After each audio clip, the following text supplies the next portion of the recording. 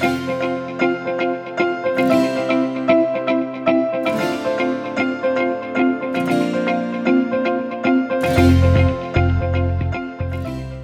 everyone, welcome to the Gita Brown Show, bringing harmony into everyday life. Get inspired with practical tips for your creativity and spirit. If you're a musician, an artist, a writer, or just a creative soul, you have found your source for guidance and inspiration. I'm Gita. I'm so happy that you're here with me today. I help creative people from all walks of life understand how to develop a holistic lifestyle so that they can live peaceful, healthy, and vibrant lives. So welcome to today's show. Today we are going to keep it a little bit real. Have you ever said to yourself or your friends or your family, I'm too busy to meditate. I'm too busy to do yoga.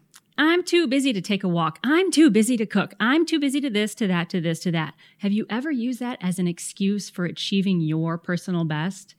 I say it. In fact, I probably might have even said that last week. I'm too busy to meditate today. And then I, caught myself and I brought myself back to reality. So it's easy for me to sit here as a yoga teacher, and I've been doing yoga for 30 years, to kind of sound a little bit, preachy, maybe, that you should meditate every day. You should really take a walk. You should do this. You should do that. So I thought I would be bringing someone on today who is fantastic at keeping it real. Today's guest has said to me, quote, yoga saved my life. But there's more to the story than that. She's also a single mom to 5 children, one of whom has special needs. And I have personally been blessed to watch her change her life over the years and integrate simple things into her everyday life that over the course of years, 9 years now it's been, has changed her life for the better and that of her family for the better. So we're going to give you lots of practical, actionable, accessible tips for how you can start to do those things that you know are going to fill you with vibrancy. It might be yoga. It might be meditation. It might be taking a walk. It might be going to your place of worship more. Whatever it is, I know you're going to find my guest as inspiring as I do. And you know that we're going to give you lots of practical tips for how you can start improving your life today. So you're going to meet her after a really quick break. Make sure to grab a notebook, a cup of tea, cozy up, because you are just going to fall in love with my next guest, Jessica Melville. So quick break, and I'll see you on the other side for our segment with Jess. Hey friends, this is the Gita Brown Show, bringing harmony into everyday life. Find me online at gitabrown.com and YouTube at Gita Brown.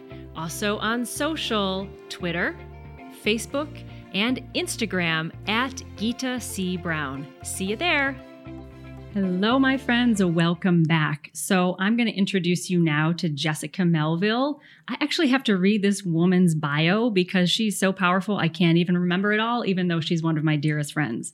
So Jessica Melville is a single mom to 5 amazing daughters, one of whom has Down syndrome, her oldest, Jalen, that we'll be talking about in a bit. She's also a nursing student. Pause for effect. 5 kids and a nursing student. She is the founder of Heartbeats for Down Syndrome, an organization that delivers care packages to families of children with Down syndrome who are in the hospital. If that wasn't enough, she is also the South Shore Buddy Walk organizer, which is a yearly event. Actually, that's where we met. That's a yearly event that is designed to raise awareness for Down syndrome. And I believe you do raise some money for Heartbeats for Down syndrome there as well. So aren't you amazed already? And in the midst of all this, she finds time in her very, very busy, full, sometimes a little bit chaotic days to keep her peace, to keep her spiritual practices going, which I know for you is yoga. You also have a very strong faith in the Catholic tradition, and also to just exude joy and love wherever she goes. And what I love about Jess is that she keeps it real. There's no artifice here. And she's really good at breaking down how to make wellness more accessible. So I just want to tell you a teeny bit about how I met this beautiful lady and then hear a lot more from her. So I met you when I first moved here to Massachusetts, and I began teaching her daughter, Jalen, yoga for the special child. Oh, I forgot that too. You're also a licensed yoga for the special child practitioner, and she's also a registered yoga teacher. Okay, I told you I had to read her bio because it's so long, you do so much. So when I met this lovely lady, I began teaching her daughter. In the very first class, we usually bring the parent in and sort of talk to them before we meet the kid. So you came into my home studio, she sat on the floor, and we started talking. And so I come from a lineage of yoga, and now you do too, that is very accessible and that is very, very much tied to the concept of yoga being a holistic lifestyle system. Some of you folks listening right now might be thinking of yoga as something more just like a bunch of poses that you do, or stretching or exercise. The tradition we come from emphasizes a lot of meditation, selfless service, concentration. The yoga poses are part of it, but we also chant, we read lots of books. So it's really like a comprehensive lifestyle system. So I looked at this beautiful, radiant mother, and then I met her beautiful child, and I thought, how can I help her to uncover who she really is? How can I show her ways into yoga that's not just about sitting on a yoga mat and doing a bunch of poses, but really integrating it into her everyday life? So your very first homework that you got, I don't even know if you remember it, but it doesn't matter if it's not a test. But I looked at her, I said, hey, how about this? How about when your daughter gets off the bus and she comes to you, you give her a big hug and you just take one deep breath. Doesn't that sound easy, everyone out there? Don't you think you could do that? Doesn't that maybe change the way you think about yoga a little bit? If you think, what if I just took one deep breath every day? I could call myself a yoga student. They can, can't they? They sure can. They sure can. And that's where you start. And I think from that one breath, now I look at this beautiful yoga teacher in front of me who's so calm and composed.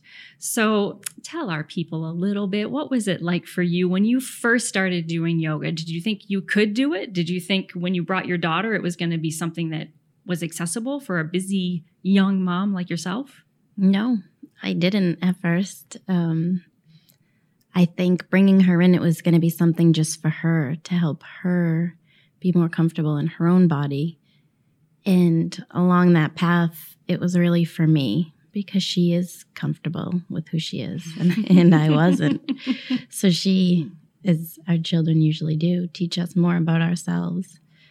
And kids with special needs, when you go to anything to help them, there's a lot to it. There's props and there's appointments, and yoga's just like undoing all of that.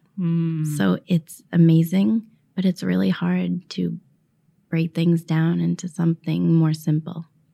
Wow. I think you said a couple things there that really strike me. One is that like kids already are who they are. They're already fine. And I would argue that you're already fine. Dan in the booth over there is fine. You out there listening, you are already fine and awesome as you are. There's no need to change anything. And I think that's what yoga does for a lot of us and why people sort of fall in love with it and start preaching about it. Because it sort of, as you said, it undoes all of the conditioning and all of the stories we tell ourselves about why we can't have health and wellness for ourselves. And again, today's episode is all about breaking down those excuses. I'm too busy. I don't have time. I'm too this. I'm too old. I'm too heavy. I'm too this. I'm too that. To be healthy, to be well. And so undoing all of that does take work. Yeah. It does take work. So what did you start doing initially? Like before you ever even went to your first yoga training and got all official with it? What are just some little things you started noticing now you look back on? You're like, wow, there were the seeds of it every day. Then I started making these little tiny shifts. It was just learning how to acknowledge the breath was so important and such a big change. Being overwhelmed and stepping outside and just looking for something to feel grateful for, the sky or flowers or not hearing anybody crying at me. And really learning that. Those hugs, I forgot that was a homework, but I do it every day still for all of them. And it has changed me, but you forget those things, those starting moments it becomes so much more than that. Well, I think it becomes what is so difficult at first, taking those first steps towards health and wellness. It feels like overwhelming. But then you look back years later, you're like, oh, it's become so automatic. I don't even notice I do it anymore. And so I want to like encourage anyone who's listening. We have all started there. We've all felt like either a failure or not good enough, or it's not for me, or I'm going to do it and it's not going to work. But if you just do those small little things daily, step outside, look at the sky, be grateful, take a deep breath, and then go back into the chaos, how much things can shift for you. Could you talk a little bit about, well, so you had how many kids when I met you? Was it 3 then? And then you were pregnant, and then you were pregnant again. So I think it was 3. It was 3. It was 3. We started with 3. And then I kept looking at her. Oh, there we go again. Oh, there we go again. And they are all beautiful, and they're all very strong. That's a whole lot of estrogen in one house. 6 ladies. So what was it like then? Like, okay, so then you go through, you've taken some deep breaths. You're like, wow, this yoga stuff is changing my child. You started taking a few classes, I think with me, right? We just started to do some one-on-one stuff. Yes, we did. And, you know, things grew. Then you went and like got all official, and you took a yoga training in Yoga for the Special Child, which for those of you who don't know, probably most of you, it's 7 days at that point, I believe. It was a 7-day long program, fully immersive, eating together, studying together, doing the whole thing. You go to that, you come back, now you're a teacher. And of course, like most of us who are starting off at the beginning of our wellness journey, we think we're all that. And we're going to come back and change the world. But then you came back into a household with all those ladies. So what was that like in those first days when you said, okay, I'm going to set up something at home that I can do every day? It was hard.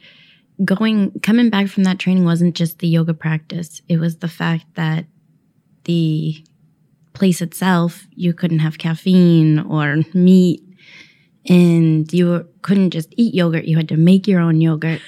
So coming home, I had all these aspirations of, okay, I'm going to change everything. And I did change a lot of things, but it wasn't feasible to change everything.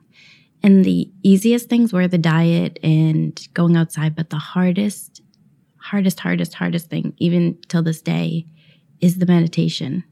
Because it's okay to be doing asanas and you're moving and cooking in healthier ways, but to sit when there's so much you need to do, it can be painful.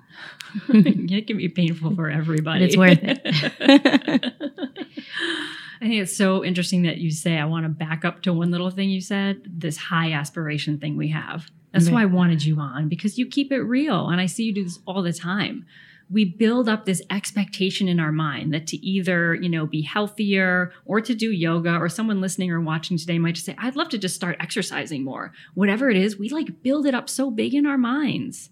Why do we do that? I don't know. We build it up so big, right? And then it becomes this unreasonable thing that then we can't do because there's no way, well, I can't fit in the hour-long walk, so why should I do it at all? So what do you do when you're with like a room full of people and you've just taught them a yoga class? And then they're like, oh, I want to do some of this stuff at home. Like, what do you do then? Because it's not reasonable to expect someone to do an hour of yoga at home or to take an hour-long walk if they're just starting out. When they're first starting out, or when they ask me, and that first step is actually making the decision to even think about doing yoga. So when people say that, I say, just get a mat and just lay down on it. Oh, that's just beautiful. Become your mat's friend. And that's all you have to do right now. And then when you can restore yourself on that mat and you go to that mat like it's your friend and it's your safe place and you feel at peace, or you feel more peaceful than you did, then you can start moving your body and seeing how it feels. You don't have to do an entire practice. You don't have to watch a YouTube video of somebody doing headstand. You can just say, hey, I'm going to check out my feet. I'm going to check out my hands, and just scan your body. And then the practice will come slowly in 5 minutes. Like that's it. Not an hour. Yeah. 5 minutes. I love that. I'm now stealing that for my teacher's tool bag. Roll out your mat and lay down on it. Right? I mean, that's like so keeping it real. Don't you love her already? She keeps it real. But that's so real because that is truly how we start. right? We don't like automatically turn into like pantheons of health and wellness overnight. It takes a long time. You've been at this slow shift now. I think it's been 9 years. 9 years. Yeah. And I've been at it for 30. It takes a long time to undo all of our conditioning about why health and wellness isn't for us. It takes a long time to shift if you're in a disease state to a healthier state. So I love that. Y'all now have homework. I usually give it at the end. I'm giving some in the middle. If you don't have a yoga mat, it's fine. Lay down on the couch. Just lay down, take a few deep breaths, and just relax for a couple of minutes. That's it. That's enough, don't you think? Wouldn't the world be a better place if everyone did that? Definitely. And it seems so simple. Yeah. But it's really so hard because you lay on that couch and then you pick up your phone or you turn on the TV and then you're done. Yeah. You know, but to just not do anything. Yeah. Very simple. Very hard. Very simple. As our teacher, Sonia Sumar, says, she's the founder of Yoga for the Special Child. It's simple, but not easy. Right. And there are no shortcuts. There are no shortcuts. Which, yeah, we're on the multi-decades plan with the way that we roll with yoga, where it's just slow and steady. And it's more about tuning into who you really are than about doing a big, complicated yoga practice. Right. And just to back up a little bit so people know, our style of yoga comes from Swami Satchidananda and the integral yoga tradition. So Swami Satchidananda came here and opened Woodstock in the 60s, and his hippie children fell in love with him, encouraged him to stay. He stayed and founded Integral Yoga, which now has 3 ashrams, San Francisco, India, and Virginia, centers all over the world. He taught our teacher, Sonia Sumar. She went on to found Yoga for the Special Child. So we come from a very strong lineage-based tradition of yoga that is comprehensive, right? It develops, as you said, the cooking, the thinking, being grateful, all of those aspects. You're doing yoga right now, right? Because she's just sitting there being fully present. Okay, so let's get really real. I want to hear just like, what is it like to try and do yoga when there's 5 young ladies in the house? And what are their ages now? So oldest, Jalen, is 15. And then we have Georgie's 13. 13. Oh my gosh. Frankie's 11. Charlotte's 9. And Lucy's 7. Okay, everyone send her a little good energy right now. I need energy. It. Those teenagers. Teenagers, oh my gosh. And they're all strong and independent and all of that. So what is it actually like? Or actually, let's back up. What was it like when you first started to do something more formal in the house? Because that's what I hear from people all the time. There's no way. I have cats, I have dogs, I have this, I have that. I can't possibly roll out a yoga mat and lay down because everyone will find me and everyone will bother me. Right. So keep it real. What do you do? Well, the second you get on that floor, if anybody else in the house is awake, they're going to join you without a doubt. So to know that and to anticipate that happening is easier than to think that you can have peace because you're not going. If you make that expectation that it's going to be peaceful, it's not. Let that expectation go. Right. But being on the floor and being at their level, especially when they're younger, it can be more play. You know, think of like one pose that you're going to do or 2 poses. You know, if you go into down dog, they're going to go under you or maybe over you. But having them be comfortable with it as you're becoming comfortable with it, then one day you'll realize they stop bothering you because it just becomes background to them. Mm-hmm. And even still, people ask me where I practice and thinking of studios or something organized. I'm like, well, usually my kitchen or my bathroom because that's where I can get peace. Mm-hmm. And if I have only 5 minutes and I have the space, then I'm going to move my body in ways that make me feel good so that I can go out and serve them better. We have a new class, bathroom yoga.